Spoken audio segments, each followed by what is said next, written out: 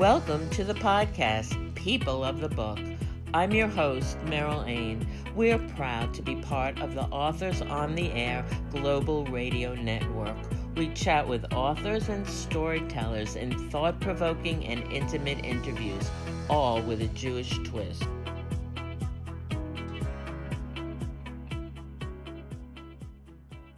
On today's program, I'm delighted to welcome Rabbi Menachem Creditor as my guest. Rabbi Creditor serves as the Pearl and Ira Meyer Scholar in Residence at UJA Federation New York and was the founder of Rabbis Against Gun Violence, an acclaimed author, scholar, and speaker with over 3 million views of his online videos and essays. He was named by Newsweek as one of the 50 most influential rabbis in America.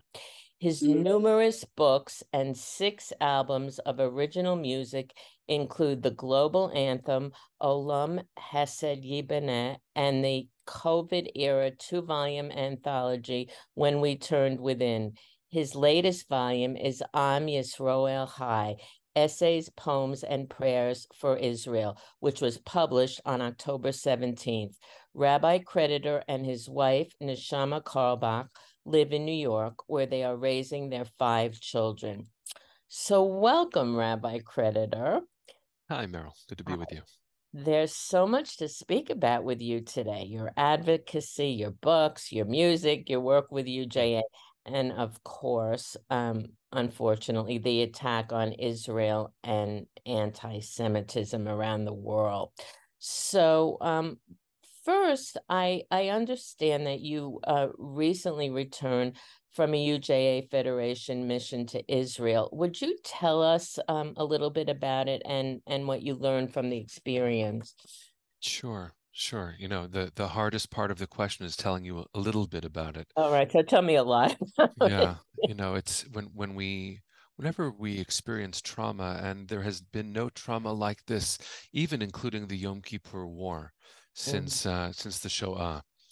The people Israel right now, by which I mean all of us, and especially those of us in the state of Israel, are experiencing such deep and significant trauma that stopping to talk about it is actually very hard on a physical level. And that's what it is to be part of a people. You know, Right. If my family is hurting, how can I only talk about part of the pain? Right. Let me begin by just saying that if you are ordering coffee at a shop in anywhere in Israel right now, if you meet the barista's eyes, you're already having this conversation. That's how pervasive and real it is. Wow. And I'll say that I'm so proud of UJA for sending a group of 29 rabbis and Jewish leaders from the New York area to bear testimony and to show solidarity. And we were a group of diverse rabbis. I'll just give you one vignette to begin with. The survivors of many of the kibbutzim, including Be'eri and Kfar Aza in the south, have been relocated as a group of survivors, and I'll come back to this language, near Yam HaMelech, near the Dead Sea. Most of the survivors of Kibbutz Be'eri, about 800 people, are now entirely occupying a hotel near the Dead Sea. It's a displaced persons camp in Israel, which, oh my God, you know, UJA has sent me to the border of Poland and Ukraine, and I've been to other difficult places on earth. I never thought that I would be in a displaced persons camp in Israel. And when we were there, we also, you know, we're a group of religious leaders. We wanted to pray. So I spoke to the group and I said, listen, we're not of one brand of our people, but denominationalism is a luxury of peacetime. We have to definitely forgive each other quickly if not all of our spiritual commitments are met by davening in one style. So one person led, and we were by the water, and nearby there was, you know, a pop-up JCC that actually UJ was helpful in funding for the children in this community. And they're playing, and we're standing by the beach, and we're getting ready to daven. And these 2 older women I'm imagining from the survivor community, were walking by, having just gone swimming. They're wearing towels. They walk by, and they're looking at us in shock because, first of all, some of us look really frum. A lot of us are women. Like, we're a very strange group to see, especially in Mm-hmm. Israeli religious terms. Right. And so they're walking by, and I'm like, what could be holier than talking to my sisters, to my grandmothers? Mm-hmm. And I go up to them, and they said, Miatem, who are you? I said, Anachnu kvutzat shel rabbanim. We're a group of rabbis. Banu bishvil tmicha. We came here to support you. And they burst into tears. Oh my goodness. Mm. That's where we are. So I can give you vignette after vignette after vignette, speaking with soldiers, speaking with families of hostages, going to a military funeral for a young man named Lavi Lipschitz, one of the first casualties in our response in Gaza, a young Chayal who's a photographer and a sweet, funny guy. And we had a full itinerary and we could do 20% of what we planned because of security concerns. Mm-hmm. One of the things that was a replacement on our itinerary was that we went to this military funeral on Har Herzl in Jerusalem. And it's no exaggeration to say that as we were standing there with thousands and thousands of people, some of whom are just spending all day going to funerals, because when 1,400 of our sisters and brothers were brutally murdered, there weren't enough grave diggers Oh my and goodness. not enough people to go. So Oh. we were there as part of our family, and the heavens opened up. I've lived in Jerusalem for a long time. It was a downpour like I've never seen in Jerusalem, a river basically running down from Har Herzl. We were soaked to the bone, and God was crying. Oh. So, so I can give you one after another of these, including standing with wounded soldiers who are part of a group called Achim L'Chaim, Brothers and Sisters for Life, who are there to heal wounded soldiers by showing up as people who had the same exact wounds, their future selves saying, you're going to be okay. And they usually help 200 newly wounded soldiers a year.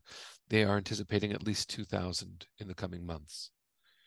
So, Yeah, go ahead, Meryl. I could so keep going. Go ahead. obviously, this experience, touched you and your colleagues on the deepest level possible, and those of us who have not been to Israel during this time period can't can't possibly understand it except by listening to people like you who've been here. What I want to ask you is how did being there inform your insights into what's going on and the work that you do? I'm so glad for that question. It also helps me focus the memories into something that could be helpful, which is the most important thing we can do. Um, you know, I consider myself decently informed, and because of my work as rabbi for UJA Federation New York, I also consider myself deeply connected. But I don't think I really know anything yet, nor even with the enormous capacity that UJA has to be helpful, have we begun to address the need. But I do know that our rootedness in history primes us for hearing the testimony that is newly ours again since October 7th. So I'll say this. I sat with a Holocaust survivor the Wednesday morning we were there, named Rena Quint. Some of us might know her. Really one of the most powerful and eloquent people you'll ever meet. And she talked about her own story, a survivor of the Shoah who's lived in Israel now for decades. And then she talked about the new survivors. She used that language. And it's one thing for me to say it. It's another thing to hear my teacher, a survivor of the Shoah, say it. And that means that there's a profound shift that's now happening in the Jewish soul, the collective soul, which is to recognize we're survivors again. And when she was speaking, because this is such an important way of understanding where we are now, certainly where I am, she also began speaking about hostages. And she spoke about one young man, whose name is Hirsch Goldberg Polin, Right. um, who has recognizable injuries, right? We've seen terrible videos of what happened to his body. And when she spoke about him, she didn't know that the next people who were going to walk into the room were his parents, Rachel and Jonathan. Mm-hmm. And and I sat between them because I was facilitating this conversation, and they looked at each other and spanned our history. And so I think it's important for me to amplify that they understand each other. If you and many people have witnessed Rachel and Jonathan and other families of the hostages speaking, their faces look like our survivors' faces because they are. Right. And we are in a never again moment. And I've never made those comparisons. I usually respond that we can't make the comparison between anything and the Exactly, Shoah. exactly, right? No, there is nothing like the Holocaust, nothing, and people, in the past have thrown it around with all kinds of things, and really, I think that's the position of the has been of up until this moment, the Jewish community. The Holocaust is unique, but now it feels again like never again is now. It is. And I'll say, by the way, just because it's you that I'm speaking with, the name of your most recent novel, right? Shadows We Carry. Mm. Oh, is that haunting? Oh, is that true? And I am imagining you didn't intend for the resonance to be what it is now, but I read that title and your writings, and all of a sudden, that shadow I am carrying, and I'm more aware of carrying it. It's not just epigenetic trauma that I've inherited, it's also trauma that is current. It's so important to know that. Thank you. Thank you for that. And you're absolutely right. I wrote actually, both of my books, The Takeaway Men and Shadows We Carry, because I wanted to focus on the long-term impact of the Holocaust on the survivors and succeeding generations. And I never in a million years thought that we would experience anything that felt like the Holocaust. And in fact, we talk about Kristallnacht, which was, covered by newspapers uh, through throughout the world. I mean, this was feels to me worse than Kristallnacht. Yes, yes, yes. I sat with a profound thought leader, Micha Goodman. Many of us have learned with him Mhm. over the years. The first night that we landed, so that was, oh God, it feels like 80 years ago, but I think it was last Monday. And he referenced something that I was suddenly teaching too, which is a poem written by Chaim Nachman Bialik, the poet laureate of pre-State of Israel, British Mandate Palestine. Um, he was sent by the Jewish community to Kishinev Mhm. in 1903 after the massacre to bear testimony in a poetic journalistic way. It was a very powerful mission that he was on. And he composed what is now a very famous poem called Be'ir HaHarega, in the city of slaughter. Micha Goodman, in recounting this, made a haunting and I think astute observation that because, and again, this is not a political comment, it really is the feeling of the people of Israel, regardless of their politics right now, that because of the failure of the government to adequately prepare and prevent, and because it took Tzahal, the IDF, so long to show up in the South Right. when the threats were happening and the violence was happening, and Israeli citizens were holding their bomb shelter doors against the terrorists for 12 Mhm. hours. Um, Be'er HaHarega about Kishinev was supposed to be a rallying call so that Kishinev would never happen again. The state of Israel is so that Kishinev will never happen again. And for 17 hours, Kishinev happened again. For 17 Yes. hours, Yes. this is Micha Goodman's language, and I share it cautiously. Mhm. For 17 hours, there was no state of Israel. That is that's chilling. That is Yeah. very chilling. Yeah. And there will be. a lot of reports and books written about this, and yeah, we really don't know why yet. Yeah. Yeah, it's too much.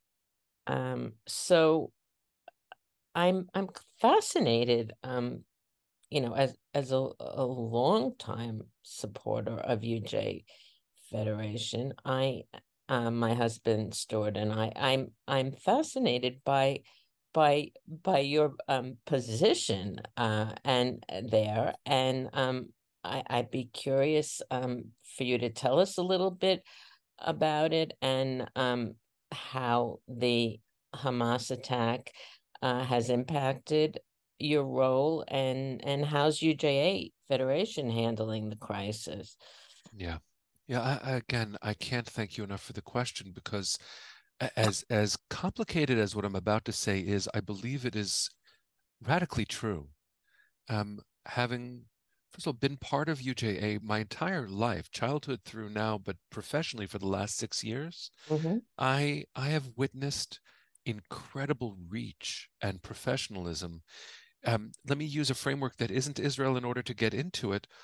When we sent a group of, I think we were 25 rabbis to the Ukrainian-Polish border just a month after the war began there, um, Mm-hmm. I saw grassroots organizations that UJA has been funding that because of our relationships, we were able to pivot and they turned into refugee welcoming sites with our funding of the Jewish Agency to help people get to Israel if that's where they needed to be, to help Ukrainian refugees find a home because we were already doing that work. So we gave emergency allocations, but so too, now I'm going to make the pivot to Israel. So too does our work on the ground sponsoring holy places, magical places like Shalva, which is an organization in Jerusalem that helps children with learning disabilities and special education needs and their families be healthy and loving and supported. They've now welcomed in 2,000 displaced people from the South who have those needs, including young women at risk. We've always been funders of Shalva, but we were able to leverage our relationship and their strength with emergency grants. Mm-hmm. In the face of all this, we have already allocated more than $38 million on the ground in Israel faster than nations have been able because of our relationships. And we built, I hope people will be able to visit when times are calmer. I hope they'll visit now.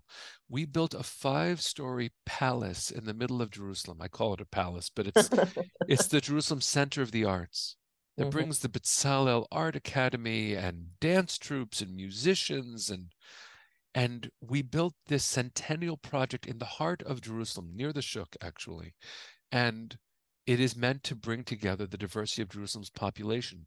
But if you go there now, it's being called, there are t-shirts for it. I'm wearing the t-shirt for it, Chamal HaEzrachi, which is an abbreviation for Cheder Milchama HaEzrachi, the citizens' situation room. Because Mm-hmm. where the government didn't show up and still is struggling to show up effectively for the state of Israel and its citizens, citizens are showing up and they're using our facility to create a thrift shop to give away goods to anyone who needs anything, to coordinate thousands of volunteers bringing food and therapeutic care. And the Israel Trauma Coalition that we founded and is now successfully, please God, helping our children and our adults who are under severe mental stress.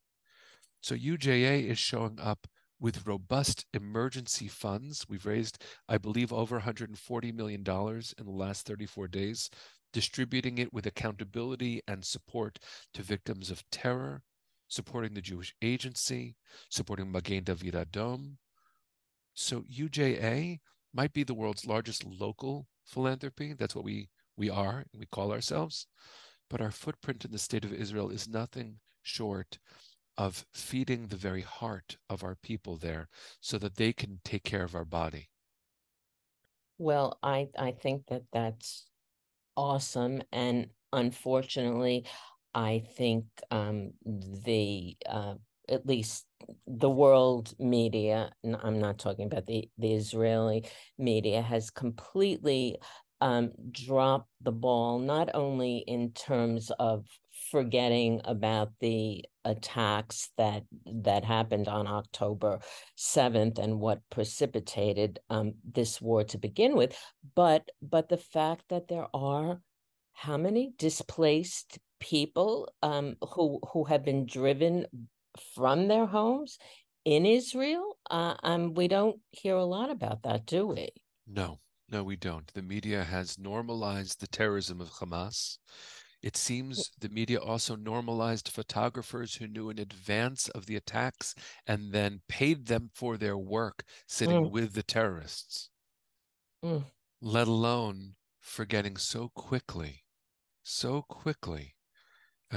the inhumanity that was perpetrated upon Israel and the necessity of what Israel is now responding with in Gaza. Wow, wow. So, as you know very well, anti-Semitism is on the rise uh, throughout the world in the streets and unfortunately on our college campuses here. According to the ADL, anti-Semitic incidents are up 400%.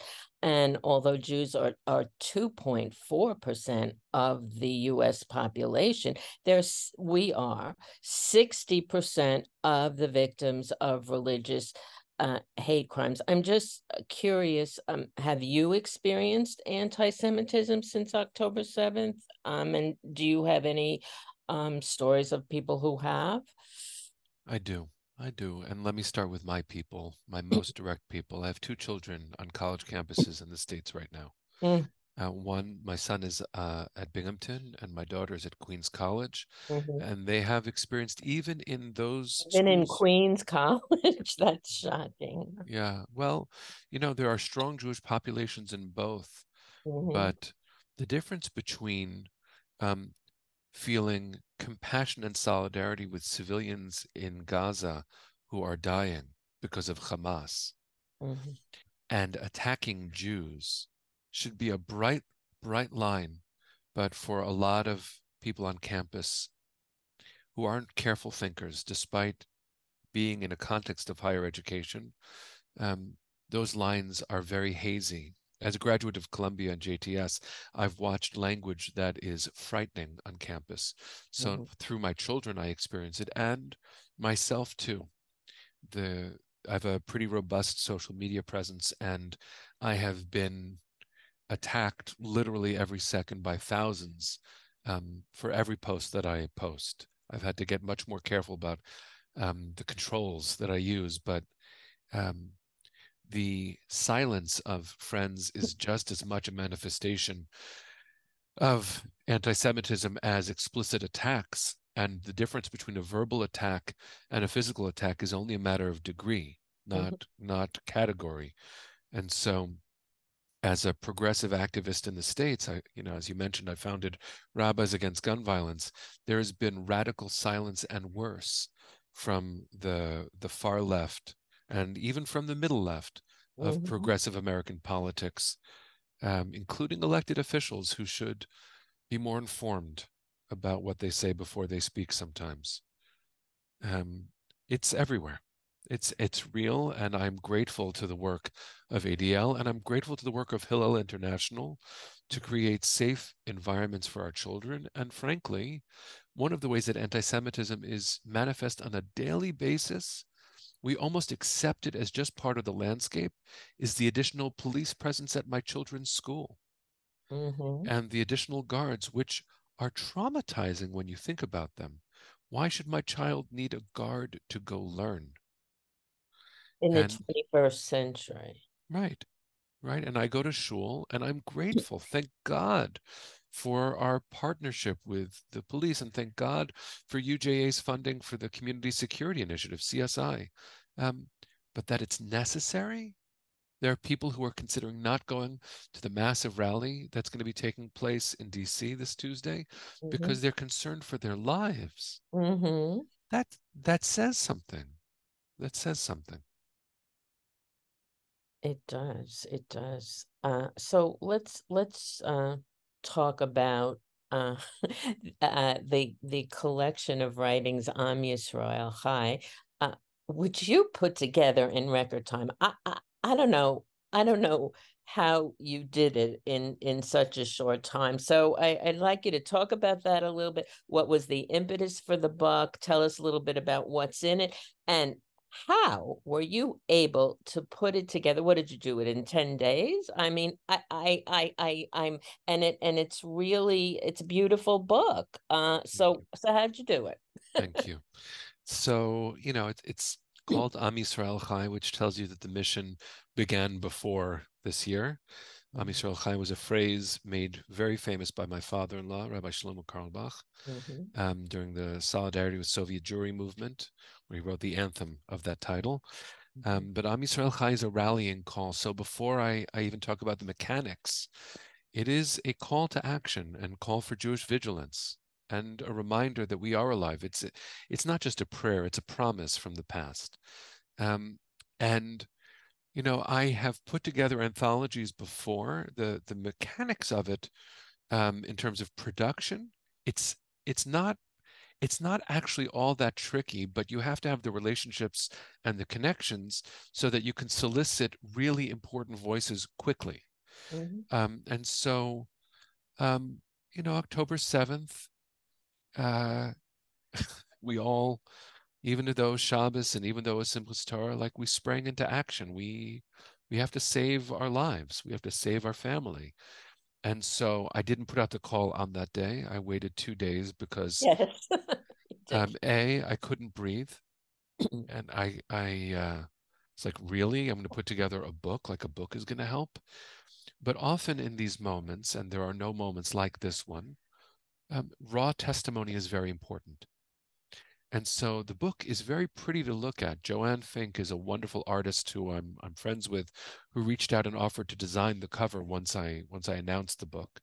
Um, and people from around the world started sending in prayers and poetry. I just put on social media the call for submissions. And the interior of the book is, I mean, I think it's well done, It um, it it you is. know, but Mhm. it's also very raw. Mhm. Very, very raw. And it's important for us not to forget the sharpness of our grief, the immediate work that it takes just to wake up in the morning and start moving again. Um, and so I put out a call. People sent in their stuff. I edited the manuscript and worked with Joanne to make the cover. And it was actually done a few days before the 17th because um, making the manuscript and submitting it is only the first part. I then had to push the publishing platform to release it so that people could begin to access it. And all the proceeds were going to go to UJA Federation to support the emergency fund. So far, we've raised $2,000 through the book for that. Um, and I have to say that among the strangest aspects of this is that since it came out, it's been the #1 Amazon I know. seller I saw but that. in the category of terrorism. Yes, yes. Terrorism. Am Yisrael Chai is Yeah. the #1 in that category. Wow, does that say something? It it does. So would you tell us how people can support UJA Federation's Israel Emergency Fund by purchasing the book? Absolutely. So first of all, if you want to support UJ directly, go to our website and just click donate now, and I hope that you all will. Um, the book itself you can access on Amazon, and just look up Am Yisrael Chai book, or look up my name, Menachem Creditor. You'll find it, and we'll be turning the proceeds around as soon as we can to be helpful. We're actually in the middle of creating a sequel volume. Many people submitted after the deadline, and so I'm Oh not my quite goodness. sure what we'll call it, but we'll be sharing it probably within the next 2 weeks. And what kind of messages do you hope readers will take from this book? Well, probably there's one most important message, which is you're not alone. And you, I mean, brothers and sisters in Israel. You, I mean, students on college campuses and high schools. You, I mean, family members of people in Israel. You, I mean, Jews all over the world. I want us to remember the young woman from who was on a gap year program in Jerusalem, who left when everything broke out, and talked about how she for a day took off her Magen David necklace, as many people feel scared. I also want us to acknowledge how hard it has been to breathe and how important it is to remember to breathe. I hope we walk away with a message that we have carried trauma through our history and we are alive. I also want us to remember that Micha Goodman may be correct that for 17 hours there was Kishinev in the state of Israel, but we are never going back to 1903. Yisrael Chai is a promise that Rena Quint, the Holocaust survivor, and Jonathan and Rachel, Hirsch's parents, and I, and UJA, and you, Meryl, and all of us, we have to promise with incredible courage and determination now. Yisrael Chai means something else since the state of Israel's rebirth, since our people's rebirth. And this has to be a moment of, yes, scarred and pained and grieving, but also passionate, emphatic, loving, fierce rebirth. Absolutely. Amen. I think it was the night before you went on the mission. Stuart and I had the honor and pleasure of attending a UJA Federation rally on Long Island where your wife, Neshama Karlbach, performed. And I believe there were more than 800 people in attendance, and I understand there were several other performances throughout the metropolitan area. You want to talk a little bit about that? Yes, the real challenge here is, will you get me to stop talking about my just stupendous wife? Neshama is just one of the most gifted and soulful people I know, who uses music to express power and vulnerability and love. She put together with a bunch of communities a series of 4 concerts in 1 week. The concert that happened on Long Island raised $140,000 to support the UJ Emergency Fund. Neshama has been donating all of her work and rallying people. And over the course of the week, she raised $500,000 for UJA's work. That night was Long Island. The next week was Rockland County. The next Saturday night was at Romamu in the city. And the next night was at Westchester Jewish Center. And she is looking for more communities who want to rally themselves to raise support for our sisters and brothers in Israel. So for anyone who hears, I would just ask you to reach out, because you have an ally in her, an ally in me, and certainly a mechanism for doing effective good in Israel and through our work with UJA. Thank you. So I I don't even know where to start with this. Can you tell us a little bit about some of your other writing? Your topics range from gun violence to Torah. You can tell us how many books you've published, and then I understand you are also a musician and a songwriter. And I heard at the concert that you also have a beautiful singing voice. I mean, you're truly a Renaissance man. So do you want to talk to us, I guess, about some of your other writing? I mean, you asked me, do I want to? Not so much. Yeah. I really want to focus. I want to focus on healing our heart. That's what I want to do.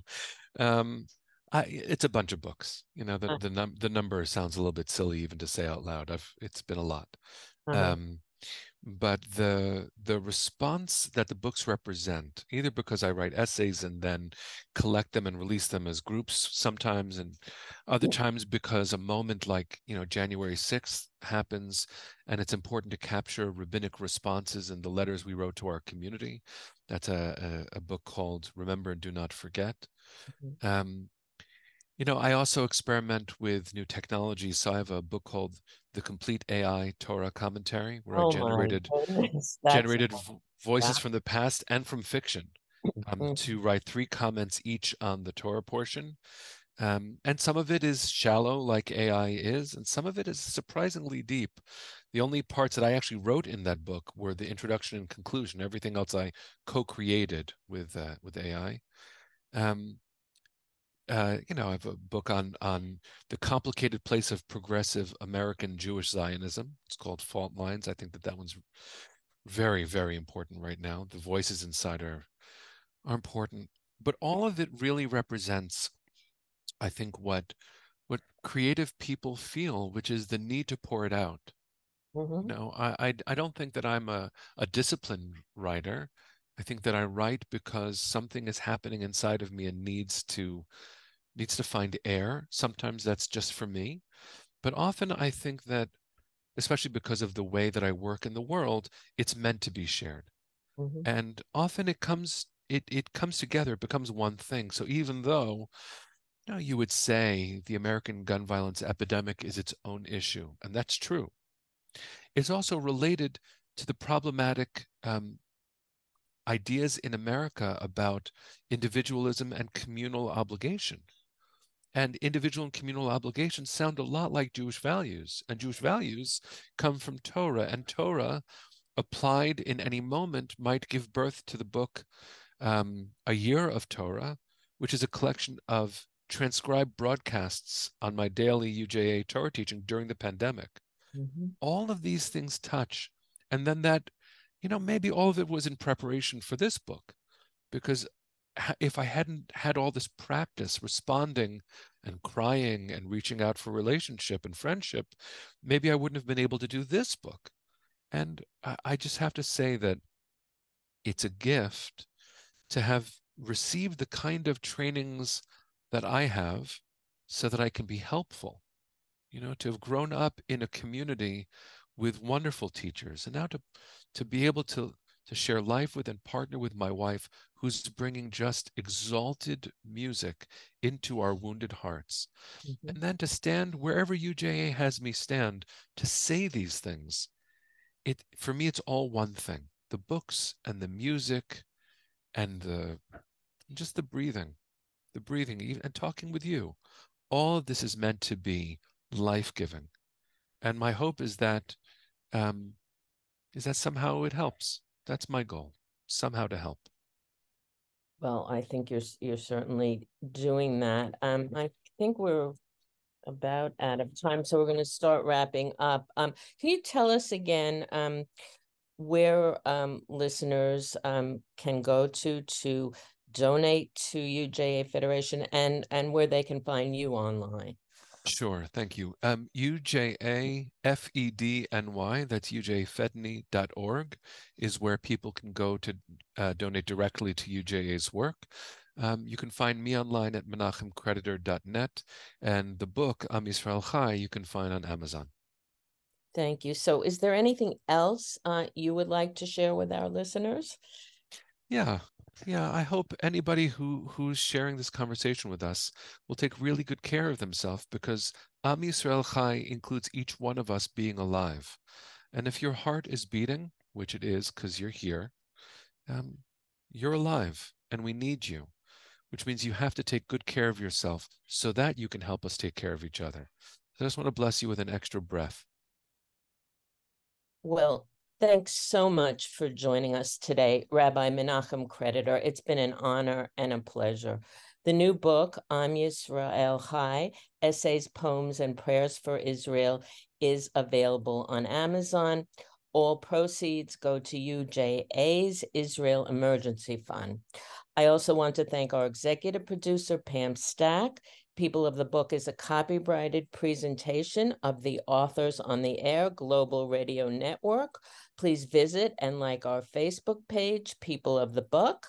I'm your host, Meryl Lane, the author of The Takeaway Men. The sequel, Shadows We Carry, is available now. For more information about my books and writing, visit me at meryllane.com. Until next time, please join us on Facebook at Jews Love to Read and read a good book.